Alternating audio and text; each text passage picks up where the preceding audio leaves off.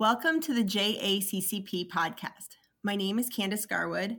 I'm an editorial board member for ACCP's other official journal, Pharmacotherapy, and I was an invited editorialist for the December issue of JACCP. However, my primary role is as clinical professor of pharmacy practice at Wayne State University, Eugene Applebaum College of Pharmacy and Health Sciences. Today, I'm talking with Dr. Edith Nutescu from the University of Illinois at Chicago and Dr. Natalia Tarasuk from Penn Medicine Lancaster General Health. Dr. Nutescu is the director of the Center of Pharmacoepidemiology and Pharmacoeconomic Research at UIC. Dr. Tarasuk was a PGY2 resident at Cleveland Clinic when she completed the research that we're going to discuss today, but is currently an ambulatory care clinical pharmacy specialist at Penn Medicine. Both authors have manuscripts published in the December issue of JACCP on the topic of anticoagulation management services. Dr. Nutescu and Tarasuk, welcome to the podcast. Thank you. It's a pleasure to be here. Thank you as well. Dr. Tarasuk and Dr. Nutescu, you both evaluated warfarin management within anticoagulation clinics run by pharmacists compared with services that were run by nurses. Can you each give a short synopsis of your study and your findings? We'll start with you, Dr. Tarasuk. Sure, thank you. The manuscript describes a PGY2 residency research project. The main aim of the study was to compare all-cause hospital admissions between two different anticoagulation management services within the institution, a pharmacist-managed model and a nurse-managed model. We chose a non-anticoagulation related primary outcome in order to assess the value-added benefit of pharmacist training and education performing anticoagulation services. We also evaluated the patient demographics in each group, the admission types, 30-day readmissions, and emergency department visits. After adjusting for differences in the different patient population between the groups, which included history of previous admission, CHA2DS2-VASc score, international status, poverty level, and race, we still found a 37% decrease in hospitalization rates in patients managed by pharmacists. There were no other differences in secondary outcomes, and the study was likely not powered enough to find these differences. We did, however, find a statistically significant difference in time and therapeutic range, with a higher time and therapeutic range in the pharmacist-managed group. Overall, this was a hypothesis-generating study, and there is certainly more we can add in terms of cost avoidance data, tracking pharmacist interventions, and other clinical outcomes. Dr. Nutescu? Yes, thank you. So in our study, we also focused on evaluating the effect of a pharmacist versus nurse-managed clinic. And we specifically looked at outcomes such as quality of anticoagulation control, warfarin-related hospitalizations and emergency room visits, and associated costs. In terms of our design, we conducted a retrospective observational cohort of patients treated with warfarin at University of Illinois Hospital and Health Sciences System. In terms of our methods, we conducted multivariate regression modeling to evaluate the effect of the model of care, so the pharmacist or the nurse managed clinic, on the outcomes that I mentioned. So in terms of results, we enrolled 200 consecutive patients, 100 in each group. What we've noted is that the pharmacist managed group entailed patients of higher complexity, and I'll come back to this just in a bit.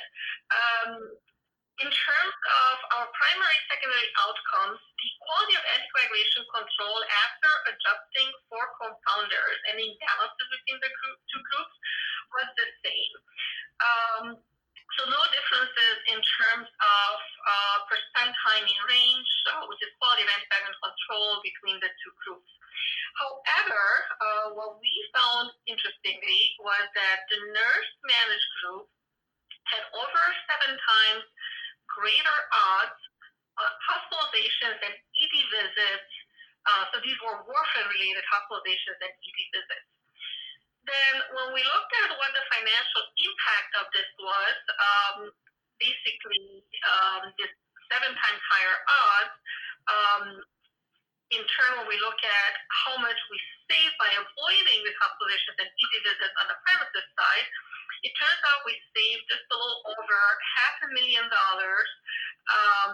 over the 1.25 year observation period, or this equates to about a $5,000 per patient. So $5,000 saved per patient managed in the pharmacist managed group. Now, one important aspect of our study, and I need to highlight, is that URI Health serves an underserved inner city population. And when you look at our paper and look at the distribution of the patient population in the two study groups, the pharmacist managed group had a more complex population, as I already alluded to. So the indications were different at baseline. So the pharmacist managed group tended to manage patients with VTE mainly, some AFib, some mechanical heart valves. The nurse managed group, they mainly focus on managing AF patients and mechanical heart valve patients. But one interesting aspect is that in the pharmacist managed group, the population was more non-adherent, had a higher number of missed appointments with anticoagulation monitoring visits, higher number of drug interactions, and a higher number of patients who are on more than 10 medications. Now, obviously, all of these differences were adjusted for, but it's something to know because it goes back to our referral pattern. So, bottom line, we found favorable differences for the pharmacist managed group in terms of avoiding hospitalizations and ED visits that equated to cost avoidance. Well, thank you very much for describing those studies. I was hoping that you could tell us a little bit more about the anticoagulation services at your respective institutions. So can you tell us about which anticoagulants are being managed, the personnel that are providing the management services, and the billing mechanisms? Dr. Netescu, maybe we can start with you first. Sure. So at URI Health, we have two outpatient-based anticoagulation clinics. One is a pharmacist-managed clinic, and the second one is a nurse-managed clinic. Now, I already alluded to the differences in the population we've seen, and now I'm going to expand and explain a little bit of why that is, because it has to do with how these clinics are set up. And the pharmacist-managed clinic basically gets referrals from all the physicians from within the system. The nurse-managed clinic is housed within our cardiology clinic, and they specifically get referrals from cardiologists, mainly for the less complex patients for AF, stroke prevention, and then heart valve patients. So that explains the complexity. And then in addition, the nurse-managed clinics would refer into the pharmacist-managed clinics. They're more complex and more unstable patients. So to say, harder to maintain therapeutic anticoagulation in. In terms of agents that we manage, the pharmacist-managed clinic manages warfarin, manages high-risk patients on long-term low molecular weight heparin. So we have a fairly high percent of patients who are pregnant, pediatric patients. So I would categorize it as special patient populations in need for longer-term subcutaneous therapy that for some reason cannot be on an oral anticoagulant. And then lastly, they also manage direct oral anticoagulants. In contrast, the nurse-managed clinic mainly focuses on managing warfarin. In terms of the population size, the pharmacist-managed clinic manages around 700 to 800 active patients, and the nurse-managed clinic is a bit smaller in the terms of more to 200 to 300 patients. Again, their focus is mainly warfarin. Okay, thank you. Dr. Tarasuk, can you describe the services at Cleveland Clinic at the time that you were there? Sure. So across the health system at the time of the research study, there were about 9,000 or more patients requiring anticoagulation management services without a standardized approach to AMS. patients were managed for warfarin primarily. There weren't any DOAC or long-term Lovenox patients or clinic models in place at the time. Some examples of the AMS services include the pharmacist clinic and the nurse managed clinic that I can elaborate on a little bit more. The Pharmacy Anticoagulation Clinic is a point-of-care model clinic in which pharmacists practice under collaborative drug therapy management agreement. Patients are seen for their point-of-care testing during business hours in 10 to 15-minute appointment times, and patients also had access 24/7 to on-call access to the pharmacists. The referrals came from only Cleveland Clinic Health System providers. The billing mechanism for the pharmacist managed clinic included a low level 1 reimbursement fee and a lab fee. The registered nurse model is also a point of care clinic. Nurses practice under a protocol with provider assistance if necessary to deviate from this protocol. And appointment times were just a little bit longer at 15 to 20 minutes at a time. And I do believe the nurse visit reimbursement was used for the nurse managed clinic billing. The main differences between the two services included the personnel training, their scopes of practice, availability, as the pharmacist did have a 24/7 on-call program, and the geographic locations, which kind of drive the perhaps poverty level or the risk of patients that serve the patients. Great. I think that helps our listeners really understand your services just a little bit better. In my editorial, I presented the challenge that patient access to pharmacist-run anticoagulation management services is at risk related to rapidly changing healthcare economics and also related to the uptake and prescribing of the direct oral anticoagulants or the DOACs. Pharmacists have high salaries, and so it may be difficult to offset that salary through mechanisms of billing that pharmacists perform. So, Dr. Tarasuk, could you describe from your perspective what threats to pharmacist-run anticoagulant management services you believe exist? Sure. Dr. Garwood, your editorial described many of these threats that exist to pharmacist-run anticoagulation clinics. Despite the increasing data supporting high-quality outcomes, the cost of these clinics is likely the biggest threat. You described the pressure to cut costs, improve financial efficiencies, and tighten budgets. Many of these clinics are not necessarily revenue generating, but are focused on cost avoidance after longer term use through preventing avoidable healthcare utilization, freeing up higher salaried provider time, and preventing clinical outcomes, both anticoagulation and non-anticoagulation related. However, we are seeing the healthcare payment landscape change as we transition from fee-for-service models, and cost avoidance is becoming important as we focus on population health. But this does not eliminate the threat completely, and creating cost avoidance business plans is not always the easiest sell to higher level administration. The next biggest concern in my mind is the lack of nationally recognized provider status, because this limits the ability for higher level billing and more advanced reimbursement, especially for the face-to-face appointment models. On the flip side, this needs to be carefully balanced because many patients benefit from the lack of insurance billing because they are not faced with a copay that could significantly limit their access to appropriate and timely monitoring. Without good reimbursement for face-to-face visits, telephonic management may become a substitute, and I think both clinical outcomes and pharmacist, provider, and patient satisfaction could be impacted by this kind of model. The minimal reimbursement, though, for these services, whether it's face-to-face or telephone management, often requires a significant volume of patients to be seen to simply break even financially, and this could limit the time pharmacists can have with the patients, with the pressure of shorter appointment times to see more patients. Again, this could also be a threat to the quality of patient care. Another threat would be technology software that many anticoagulation management services already use that would eliminate the need for as many providers in clinics, but also would take away from the clinical judgment that is often required but not detected by technology.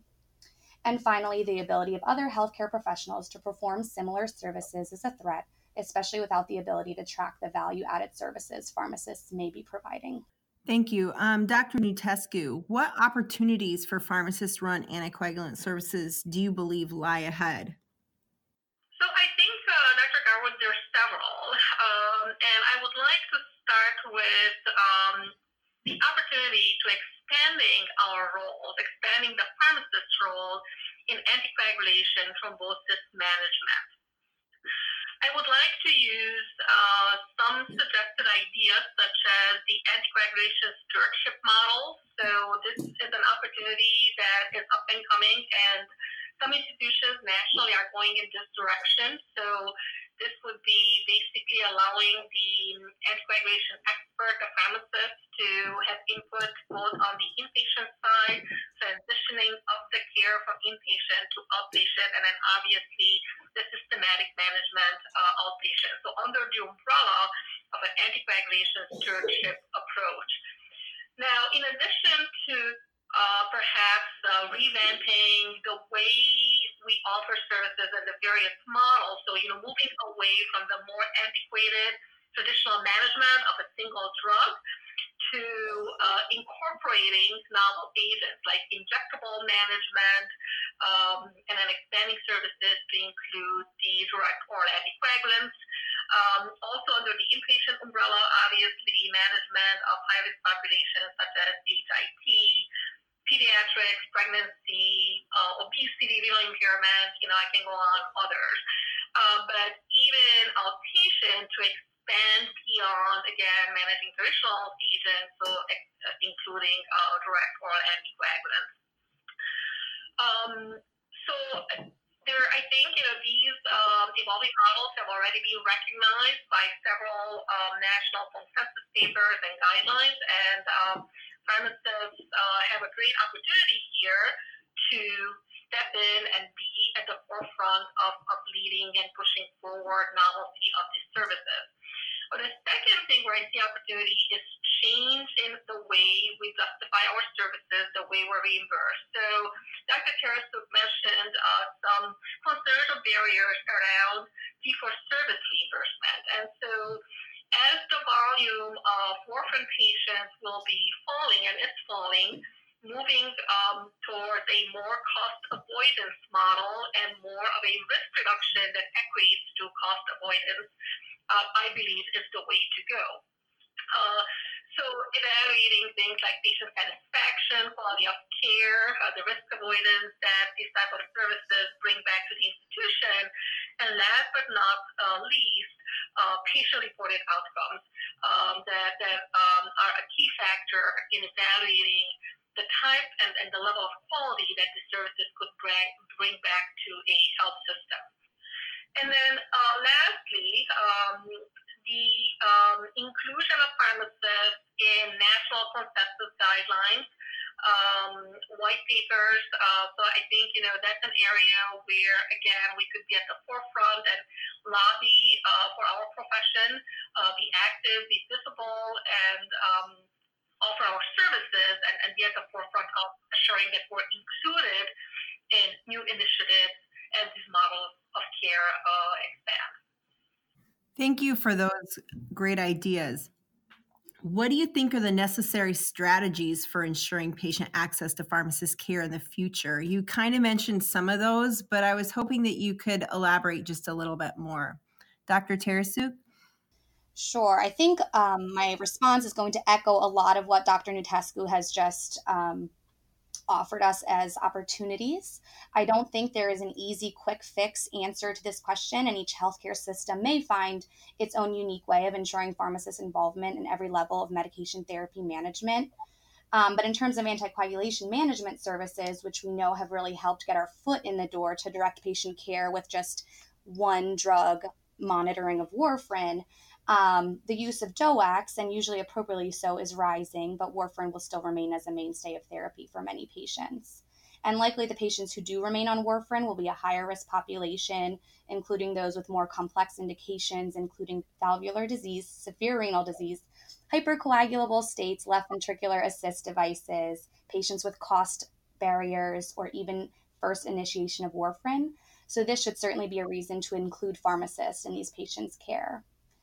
For the other patients who ultimately transition, although the management of DOACs is less labor intensive, I do not think this precludes the need for pharmacist involvement in their management. These agents are still high patient risk. Pharmacists can and should be involved in monitoring appropriate dosing, changes in renal function, bleeding parameters, and financial access. For both therapies, perioperative management is a common scenario that could be a unique niche for pharmacists to continue playing a role. And in addition, if transitions are necessary to and from warfarin and the DOACs, pharmacists can be involved. In terms of making pharmacists viable, it is possible to perhaps gain payer support to fund an additional pharmacist position. But in the end, I think advocacy for provider status, support of the value-added services, developing strong relationships with administration and executives and healthcare systems, as well as payers and continued cost-effectiveness data, will, as well as some of those other ideas such as anticoagulation stewardship model, guidelines, including pharmacists, and improving reimbursement, should really be extremely important to allow pharmacists to be involved in patient care. Okay, so how do you suggest presenting the concept of DOAC management to health system administrators? And what, if any, economic rationale do you present for providing such services? Dr. Nutescu? Yeah, so to build on some of the points that Dr. Tarasuk has already raised very nicely in addressing your previous question, I would like to add the fact that there's quite a bit of data coming out from real-world operational studies that nicely highlight that administering direct oral anticoagulants, again, is not as simple as giving a prescription to the patient and then letting them basically loose without any type of follow-up. We know that in our own institutions, there are issues. For anticoagulation service, for instance, monitor stations after discharge, and so we see issues all the time with getting prescriptions filled in time, drug interactions, dose adjustments, recurrent events, again, due to non-adherence. And so I think, Dr. Garwood, to answer your question, is really documenting this type of issues in our own systems and then equating this to, again, cost and potential cost avoidance and bringing back these numbers to our administrators. So again, moving away from a fee-for-service to risk reduction models, cost avoidance models, and obviously decreasing risk, decreasing complications, improving patient satisfaction, patient quality of life. These are all great points for the system. These eventually can also lead to decreasing liability for the system, as we know that it's not uncommon, to have risk-related use liability issues with the anticoagulants being at the top of the drugs associated both with side effects, but also, drugs that are very frequently litigated. And so taking this approach of risk reduction, cost avoidance, and showing potential benefits of what these type of services can bring back to the system. So, but again, moving away just from warfarin, incorporating, I would say, the full toolbox of anticoagulants and thrombotic management. So that includes DOACs, that includes injectables, that includes high-risk patients as well. Thank you. What future studies do you think could be conducted to measure financial impacts of anticoagulation models with warfarin and for the DOACs? You mentioned this a little bit, but do you have any specific thoughts? So in our current study that I briefly reviewed with you, published in the December issue of the journal, we have conducted a very cursory economic analysis based on hospital charges. And so avoidance, obviously looking at warfarin-related admissions, ED visits, and, what we avoid in terms of those using hospital charge data. And so the next step I think that's needed would be a more detailed cost-benefit analysis, cost-effectiveness analysis. Basically breaking down in more detail the provider time, service components. So again, a more detailed cost-effectiveness analysis. And then beyond that, again, because this is looking at two different service models, nurse versus pharmacist, but then I would say the next wave would be to look at these more detailed economic analysis, comparing services perhaps that incorporate management of novel agents versus those that focus mainly on traditional agents, and really show the benefit of more comprehensive thrombosis management models versus more traditional models. Great. Thank you both so much for sharing your thoughts about anticoagulation management and the future of pharmacists being able to provide care for patients. Thank you for the opportunity. Thank you for the opportunity.